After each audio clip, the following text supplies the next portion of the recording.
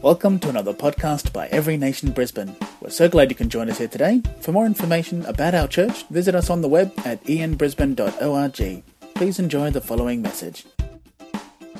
Bishop Manny Carlos is a part of the Bishop's Council that oversees our churches across our victory churches, which are our Every Nation family across the Philippines. And for those of you who need a little bit more context, their churches aren't this size. There are thousands and thousands of people that are worshiping across the nation this morning and across the whole weekend, of which there are many churches across all of the areas of the Philippines. And Bishop Manny is a part of the pastors the bishops who oversee those churches. For those of you who need a bit more of a definition of what a bishop is, because sometimes people ask, Pastor Nelly, what's a bishop? Does that just mean they have better robes when they walk around? Bishops are actually those, if you're from more traditional context, it's those who oversee a diocese of churches. And in our context, Bishop Manny helps with the Bishop's Council to oversee those churches that we have throughout the Philippines, of which literally 100,000, I don't know how many people are meeting throughout every weekend. And also he sits in a place of leadership within our movement of churches as well, supporting Pastor Steve Murrell, who is our movement's president. So he also helps as counsel for him as well. So we're really honored to have him. But on more of a personal note, I really honor Bishop Manny for being a spiritual kuya to me, for all the Filipinos in here. Kuya means big brother. Over many years, I've known Bishop Manny for 23 years now, and if I've known him for that long, times that by almost 2, and that's how long he's known my wife Tina, because he was also really good friends, and he is also really good friends with her brothers growing up in the same, again, for the Filipinos in here, barangay, diba? The same village, the same area of where the houses are, and so they kind of grew up together. And so we're really honored to have him both as a leader in our movement and a friend, a dear big brother to me. And I know you're really going to glean a lot for your own life and your own area, because God has called us to be equipped as saints for the work of ministry as well. So won't you stand to your feet and give a warm Every Nation Brisbane welcome for Bishop Manny Carlos as he comes to deliver the word of God today. Come on, sir. Thank you. Thank you so much. Please go ahead and take your seats. It's really a joy and a privilege for me to be back here. This is my second time in Brisbane. I've been to Australia a few times. Earlier, there's a lot I could say, but I think the question earlier, what was the weirdest food you tasted, I think is the way to go, okay? And I know it's near lunchtime, so years ago when, I became a pastor, we started doing ministry, but I've never really been involved in a cross-cultural mission. Anyway, my father died in 1990. It was a tragic point in our lives because, I saw him die. I thought he was just going to get cancer treatment. He had a heart attack. Anyway, I don't know if this was God's way of comforting us, but I asked my friend, who was a fellow pastor, to have lunch with me during the wake. There's a wake period in the Philippines where, a few days, several days before you bury. And while we were eating at a pizza place called Shakey's, that's in the Philippines, I think it's a U.S., and I think they named it because the guy who started it in the States had a condition. I think he came from the war. It was an injury, and he would go into shake, so he called it Shakey's, okay? Anyway, while we were eating there, just comforting myself with comfort food, lo and behold, we find out, and I treated my friend, so I guess I get the credit. We won a free trip ticket to Hong Kong, okay, 2 for 2. So it was logical that I would invite him. I wasn't married then yet, I think. Yeah, I wasn't married then yet. I would have treated my wife, but since he was the one who ate with me, so let's go to Hong Kong. And while we were there in Hong Kong, I've been to Hong Kong once, but it wasn't it was just staying in the home of a friend's sister, okay?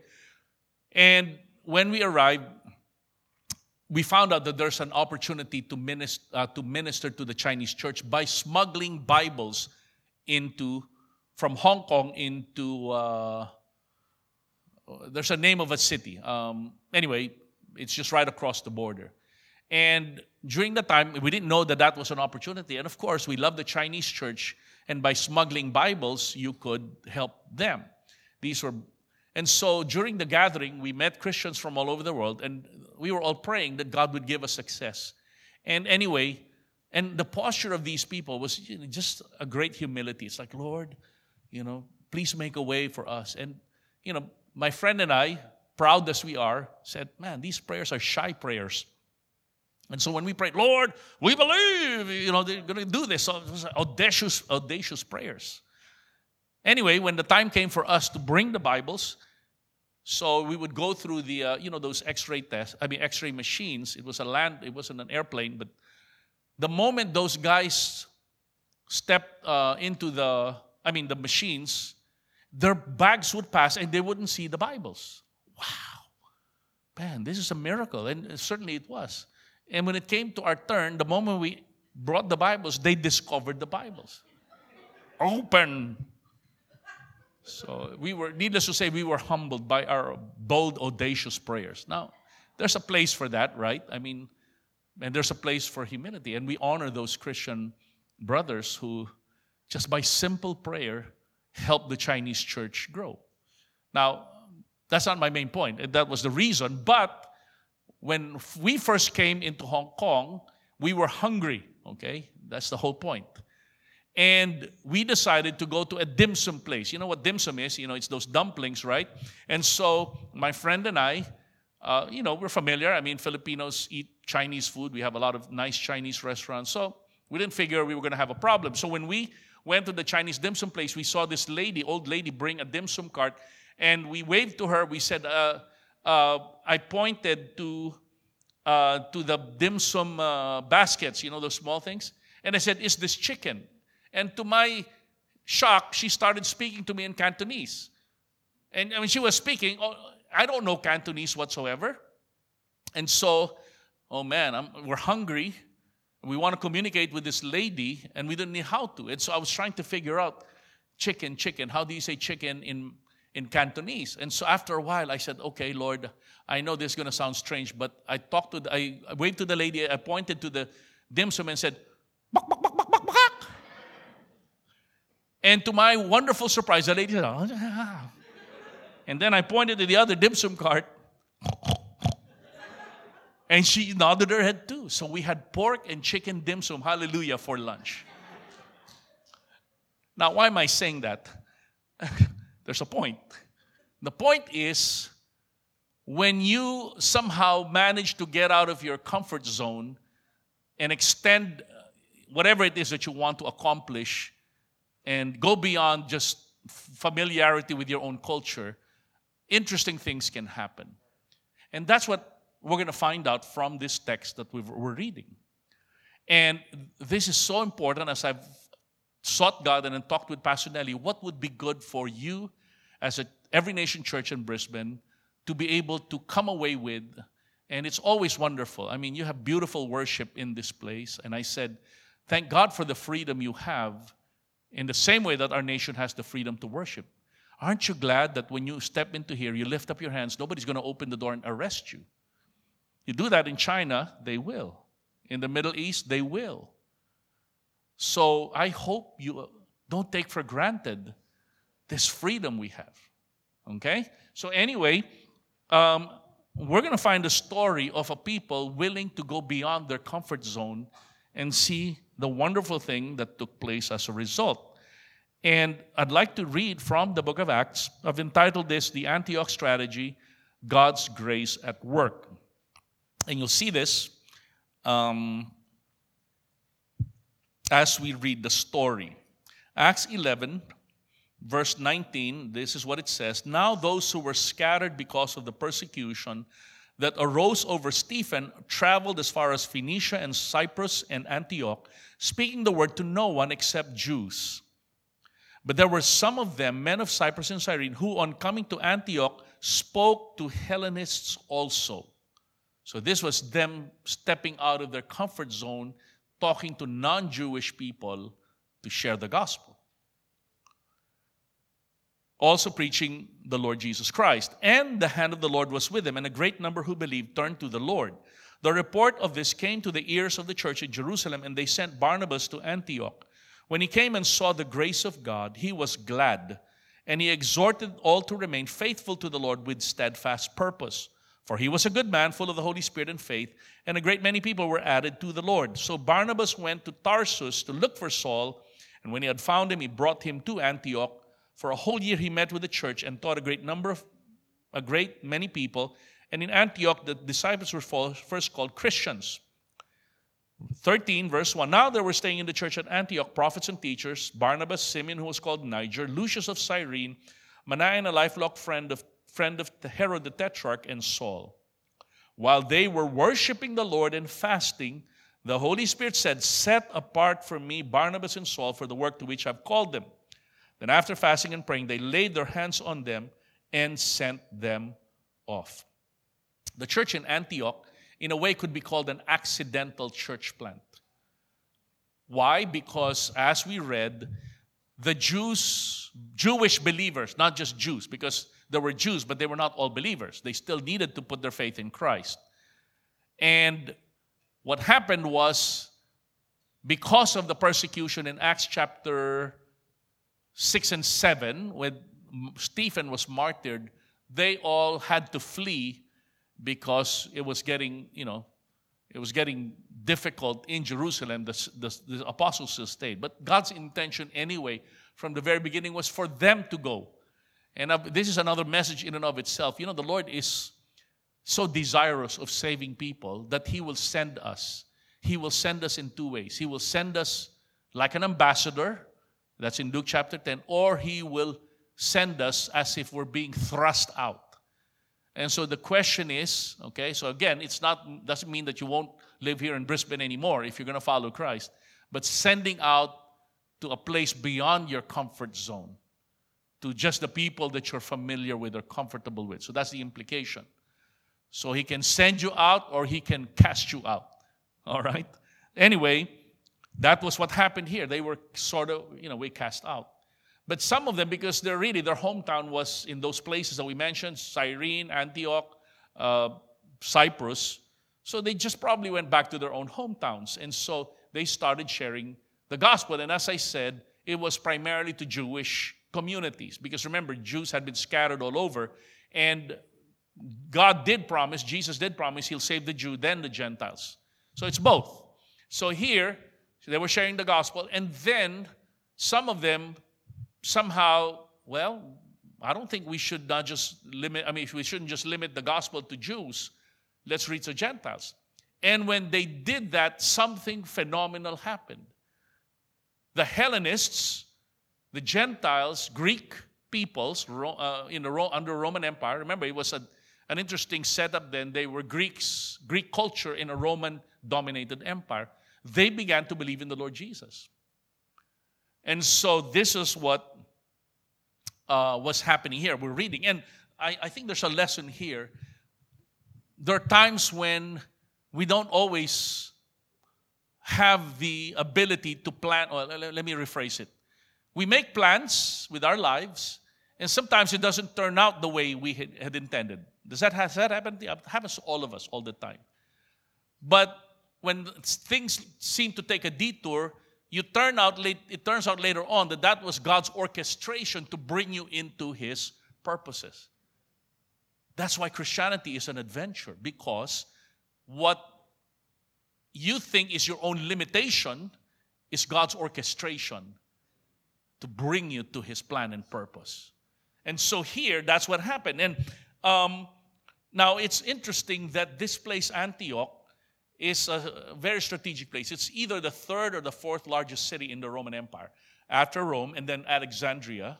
And so because of its size, of its economic stature, it was like a free city. And the Roman government gave them a free hand to be able to run the city. So there was freedom. And so it made it attractive for people from different cultures to congregate there. In fact, Craig Keener, a scholar, said, you see a rapid development of the gospel from a relatively rural area called Galilee to an urban area called Jerusalem to a cosmopolitan area, Antioch being one of them. And I learned something new. The word cosmopolitan, every time I hear that word, it makes me think, well, this is probably fashion magazine, right?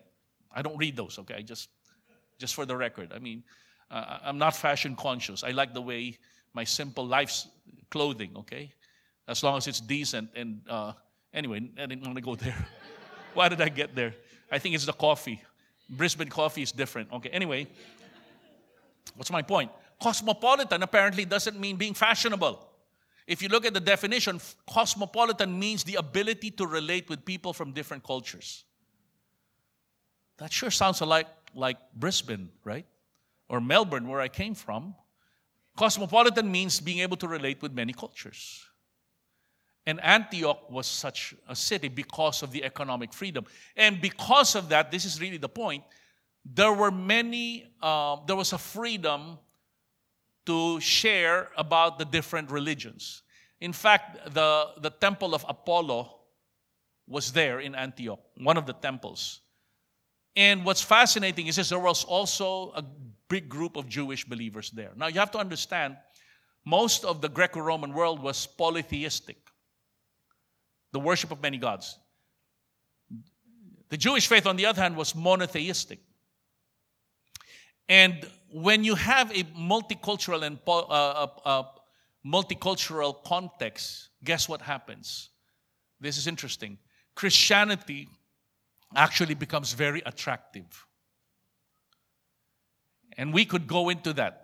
If you line up all the teachings and the doctrines of every religion, so we're not in competition, but you'll find out Christianity makes a whole lot of sense. Not just in its doctrines, but in the life that you live. And so in a way, I'm not an apologist. There are people who do that. So I want us to understand, in a multicultural setting, we have something to share that the world can benefit from. So let's put it that way. We're not trying to compete or put down religion. We're trying to exalt the person and the work of Christ. And so my point is, it became a very strategic place, and the gospel was well received. What is the gospel? We know the gospel is the good news that God became human in the person of Christ. He lived the life we should have lived. He died the death we should have died in our place. He rose again from the dead, proving that He was a Son of God and sin could not hold in Him. And people who put their faith in Him, turn away from their sins, receive eternal life. Is that good enough, Pastor Nelly? Okay. I didn't memorize it, but that's what Pastor Rice said. All right, thank you. So that's really the gospel. Gospel is not a religion, Christianity. It's a relationship. It's not just a set of rules to follow. And most people think of Christianity as that. No. And I think I was talking to a lady. She's not here. I think she doesn't mind me saying this, Bella. Do you realize the Bible is not so much a rule book, but a love letter? And I like that. Anyway, so the gospel began. And so they sent Barnabas there, one of the Jewish leaders. And when he went to Antioch, he said he saw the evidence of the grace of God. And that's fascinating because the word grace, of course, means God's undeserved favor towards humans. Somebody said it this way: you can spell, grace can be an acronym for God's riches at Christ's expense. I like that. So they saw the evidence, and that's a strange thing. It's a spiritual observation, but what was it? Was it their clothing? Was it their... No, it was the way perhaps that they started relating with one another. And so he decided to stay there to help encourage and raise up the leaders. And I want us to understand, this church has the grace of God all over it. You sense the presence of God, but what is the grace also look like? And that's what we're going to be learning from this. We have 4 ways that the grace of God was evident and manifested in the church. And I'd like to believe that that's also true of this. And hopefully we can begin to walk in that which God's grace is being released upon you as a people. And so my point is, he brings Saul into the picture. Who was Saul? Saul had gotten saved in Acts 9, a zealous, a Pharisee who wanted to persecute the church, but Jesus appeared to him and it totally changed his life. And that's really what happens. Whether it's dramatic or not, when you encounter Christ, you're never the same person again. And so religion is not just trying to do better, it's meeting Christ. When you meet Christ, you'll want to follow him because he has the words of life. And so here, Paul had been converted, but there was something about Saul, rather, who eventually became, Saul was his Jewish name. He eventually became known as Paul, as we will read later, because Paul was his Roman name. And that's interesting because his ministry, though he was a trained Jew, this is the big question mark. Paul would have been perfect to reach the Jews in Judea at that time, but he ended up being in Gentiles. Why? Because he was culturally, he was not just a Roman citizen, but he was trained in the culture. And that's something important for you and me, because yes, we're followers of Christ, but we're thrust into a world that somehow the world wants to observe you and me and see how do we live our lives as Christ followers. And I'd like to think that we all can be that effective witnesses wherever God's placed you, in the academe, in the marketplace, in your community, in your campus, wherever God's placed you. So they sent Paul, and eventually they stayed there for a number of years. And the other thing I wanted to just make before I give my points, Barnabas, in a way, discovered Paul. And you'll find as the chapters progress, Paul becomes more prominent as the Gentile ministry spreads. And after a while, you see a subtle shift. Dr. Luke, who wrote the book of Acts, first it was Barnabas and Paul and Saul, and then he became Paul, and then eventually it became Paul and Barnabas. And then after a while, you see Barnabas fade away. Now, that doesn't mean that he fell away from God. It just means Paul's ministry was the highlight. And I want us to know there's a lot we owe to Paul, because Paul wrote 2/3 of the New Testament. We can be thankful for this man. And the way they described him, he's like, this is not in the scriptures, but he was kind of small frame, a bit balding. No offense to those who, don't have much hair. I want us to know, Pastor Steve, who's our founder, has lost his hair. He said, I'm not losing hair, I'm gaining face, okay? Thank you, all right. Anyway, so Paul did seem to be of much stature, but he was so powerful in his writings. I'm saying that to make the point that Paul gets a lot of credit, but do you realize without Barnabas, Paul wouldn't rise up? And I've learned this about the kingdom of God. Sometimes you're in the forefront, sometimes you're on the sides. But regardless of what your stature is, you'll find that the kingdom of God is advanced, okay? I already stopped smoking 30 years ago, okay? And I want to encourage you, whether in the forefront or whether in the back, as long as God's kingdom is advanced, we all get rewarded for our labor. And that's the beauty of the faith of Christianity. It's not about who's up front. It's about Christ being lifted up. And we all do our part. So anyway, let me share with you 4 manifestations or evidences of the grace of God that we see in the church in Antioch. Number 1 is spiritual edification and equipping of the saints. Notice here that the names of, he says in the church in Antioch, there were prophets and teachers. What are prophets and teachers? There are 2 of the indicated ministry gifts that are given by God. It's a gift of the Holy Spirit, but it's a gift coming from Christ himself as the head of the church.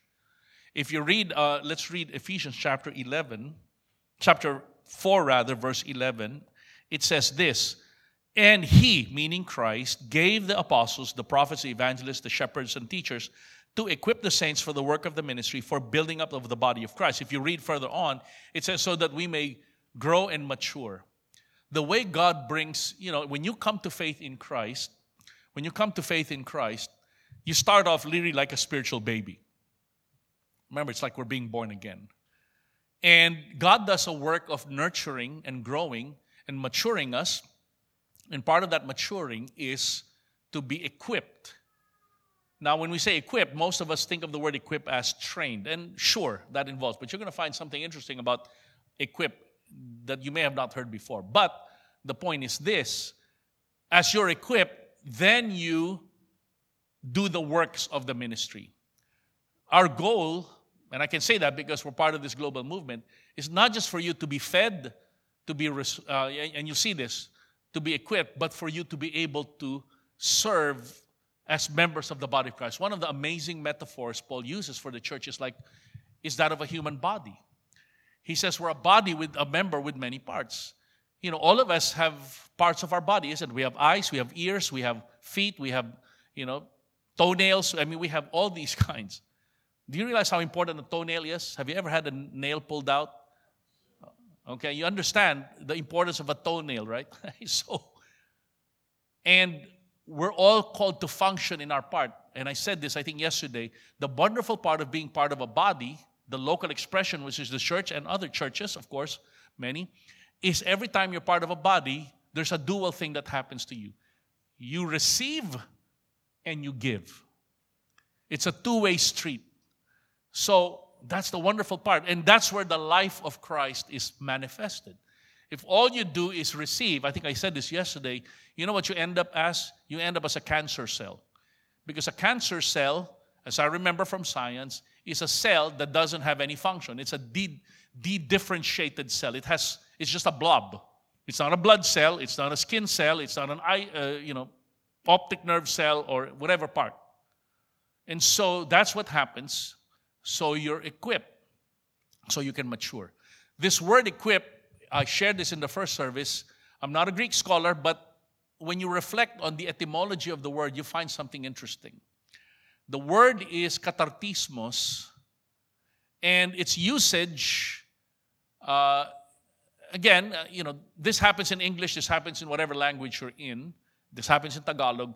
There's many ways you can use a particular word. So a word doesn't have meaning by itself, but it's in application. So every time you use a word, try to bring application. So katartismos is equipping, but because it has other usages, it gives us an understanding of the richness of that word. What are the two ways katartismos is actually used as well? It's used in two ways. Two other ways. It's used in when a bone that's broken is set in place. It's kind of like putting it in a cast so that it begins to heal. So something broken that's healed. And it's actually used as well of mending a net that's been ripped. When you're being equipped, what the Lord wants to do metaphorically is to set in place whatever's been broken and to mend whatever's been ripped. There was a young couple in our church, Pastor Nelly and Tina know them, Jonathan and Krina Henson.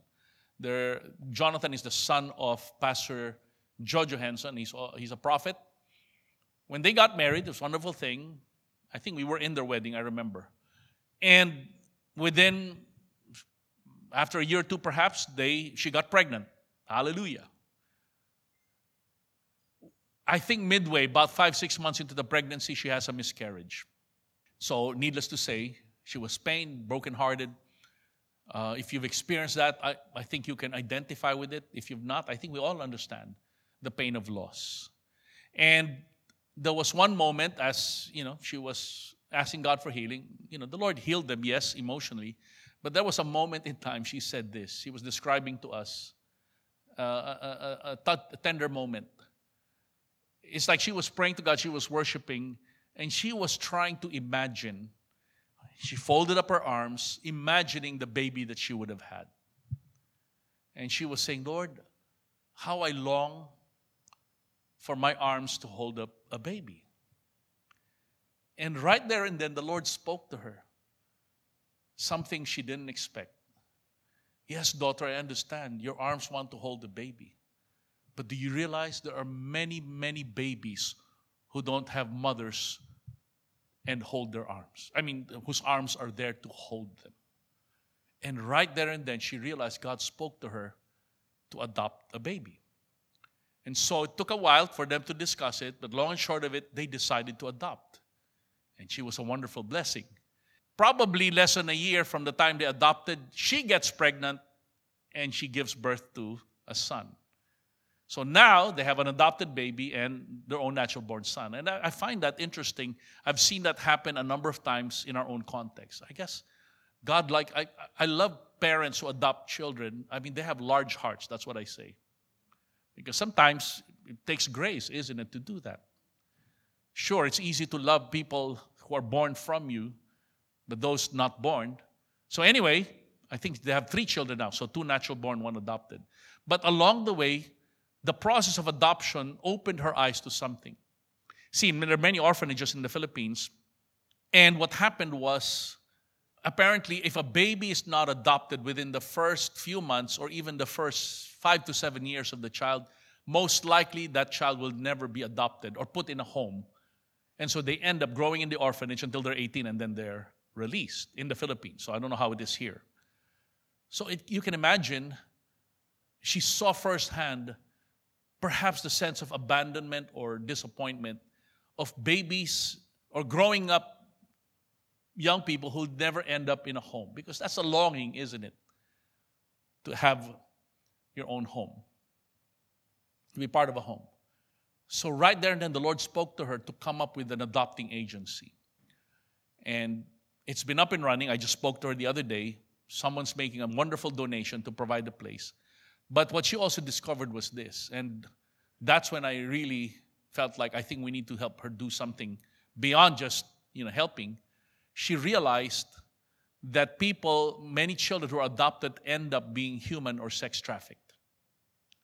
At least in the Philippines. So we realized this is more than just finding foster. It's also preventing a huge criminal activity that's besetting our nation. God will use even the point of brokenness in your life to bring healing to you so that the very pain you've experienced can be a point of ministry calling for your life. Come on, let's give the Lord praise for that. Amen? Number two is spiritual sensitivity through times of worship, prayer, and fasting. Fasting was a rare practice in Greek culture, more than an act. And for Jews, mourning in it's a Jewish practice to mourn. But for followers of Christ, fasting is really an act of devotion and humility. Now, again, I fast as an act of devotion. Left to myself, I love to eat. As I said in the first service, I'm called the Bishop of Barbecue, okay? That's what Pastor Steve told me. I follow in the footsteps of Pastor Jim Laffoon, our senior prophet, and Pastor Joey Bonifacio likened fasting. You have fasting here at the beginning of the year, right? Okay, good. Fasting, according to Pastor Joey, is like a bride who's about to get married and she goes on a diet because she wants to fit in her gown. So I hope that gives you a sense why we fast. Do you realize what's the very first sin in the Bible? It was eating. But the wonderful thing is the first thing we're going to do when we meet Jesus is a wedding banquet. Hallelujah. Does that give you now perspective, okay? You're looking at me strangely, okay? I better move on. It says they were fasting. Greeks don't fast, Jews fast, but Christians fast out of devotion, as I said. And worshiping. And your pastor is a prolific worship leader.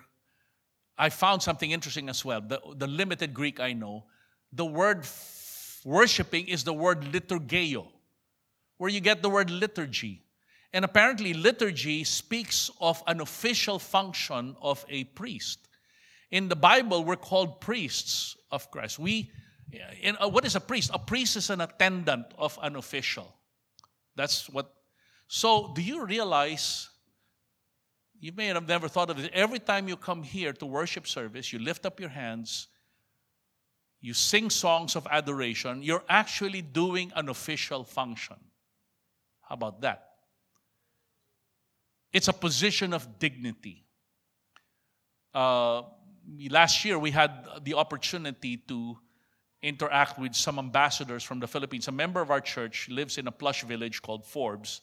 And they hobnobbed because during the pandemic, they met all these ambassadors, while they were walking because you couldn't go out. So they invited us to join dinner, and the ambassador from France, Philippine ambassador, the Swiss embassy of the ambassador, and the papal nuncio, the ambassador of Vatican to the Philippines, were all there. And they invited me, and wonderful people. I wasn't intimidated. I don't know why our friend would invite us. Anyway, the papal nuncio asks me to be the one to pray for the food. Wow. She must probably be an archbishop or a cardinal. I think he's a cardinal. So I felt like, well, I'd rather you pray. But he said, no, you pray. And of course, I prayed a blessing. And we had a wonderful fellowship. What's my point? The point is, when you relate with these ambassadors, they're just really ordinary people. They're just like you and me. They have families, they have aspirations, they have frustrations, they have anxieties. Okay. They're ordinary people in a dignified position. Sorry, they're dignified people, dignified position, ordinary people. Guess what? We're ordinary people with a dignified position as worshipers. What a privilege we have to minister, to be attendants and representatives of the King of Kings and the Lord of Lords.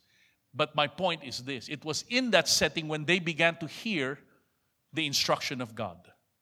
God uses times of worship. I hope every time you come here, you hear the whisper of God or maybe the instructions of God.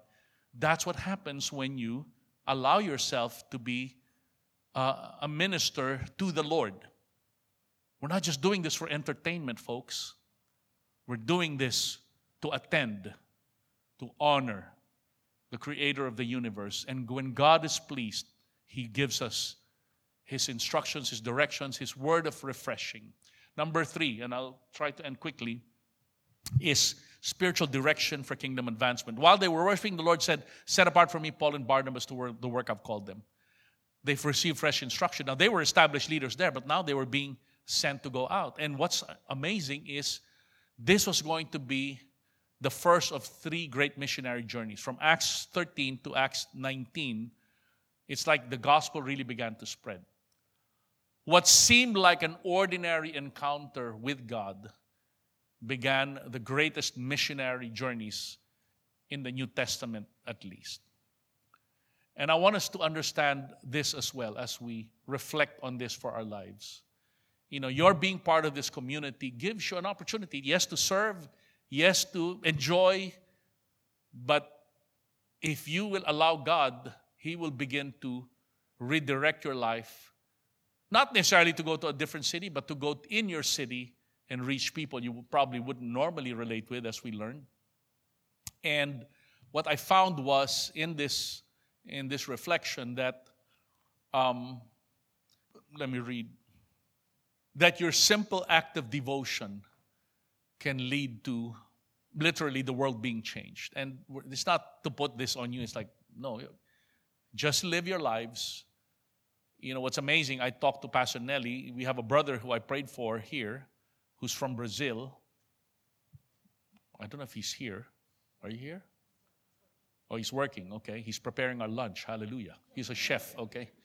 Anyway, man, Brazil is a fantastic country. It's 200 plus million people. We met a lady also from France, and it's like people from nations are here, and seemingly just ordinary people, but yet you could sense there's going to be something that they will do for the kingdom. That's what the beautiful thing about this place.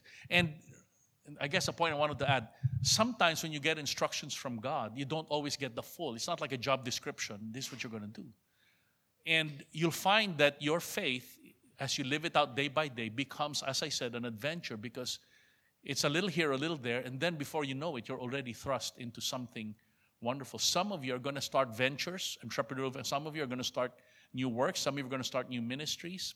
Some of you are going to go to different places. But that's what happens in an atmosphere of worship. And finally, number 4, and I'll end with this, is spiritual authority over powers of darkness. We won't read the text anymore, but if you read it, Paul and Barnabas were sent to another place. It's an island. I think it was the island of Paphos. And they were ministering to the proconsul, a government official. And then there's this dude, a false prophet, who was trying to dissuade the proconsul from believing because apparently he had the ear. And Paul, by the Spirit, rebuked him and said, you're going to be blinded because you're opposing the gospel. And then he became blind temporarily. After a while, I think he regained his sight. I guess he had the fear of God. And my point is this: sometimes when we do the work God's called us, we're gracious, we want to be kind, but you will encounter opposition. And remember, our battle is not against flesh and blood, but against principalities and powers. People are not our enemies. Spiritual powers are. And if you've lived long enough as a Christian, you'll find that there is something that resists who you are, to discourage you, to marginalize you, to afflict you, and all those kinds. You have to remember, God's given us His full armor. And that's another subject in and of itself. Don't be afraid of those who can kill the body but can't throw you in hell. Be afraid of someone. Demons are real. Spiritual powers are real. But they're defeated by Christ. They'll deceive you. They'll oppose you. They'll resist you.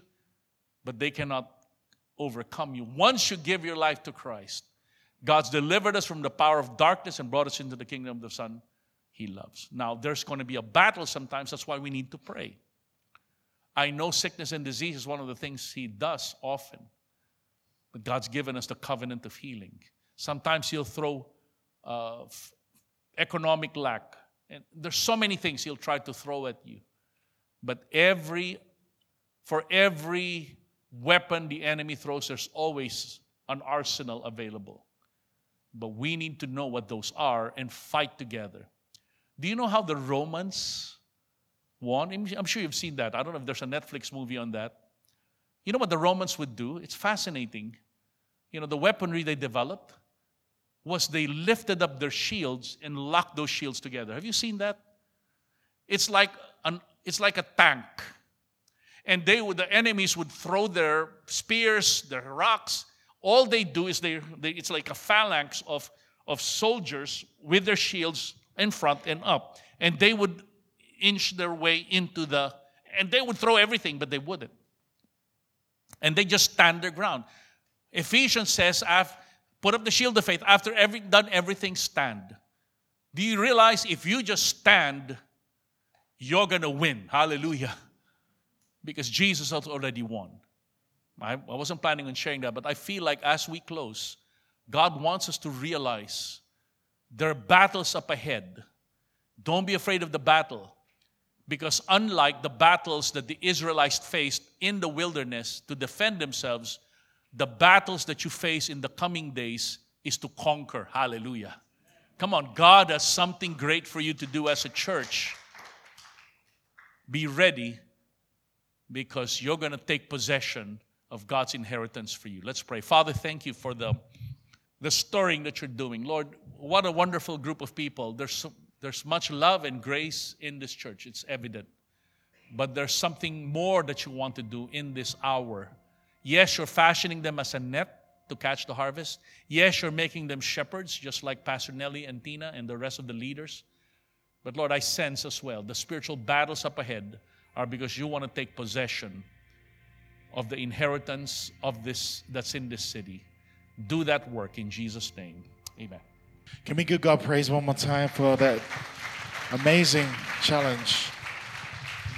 Before we enter into a time of worship, I really believe like God is activated within us, whether it's a specific calling or maybe God's calling you to step out of your comfort zone to be one who would be a part of this Antioch strategy. I'll just go through these points again.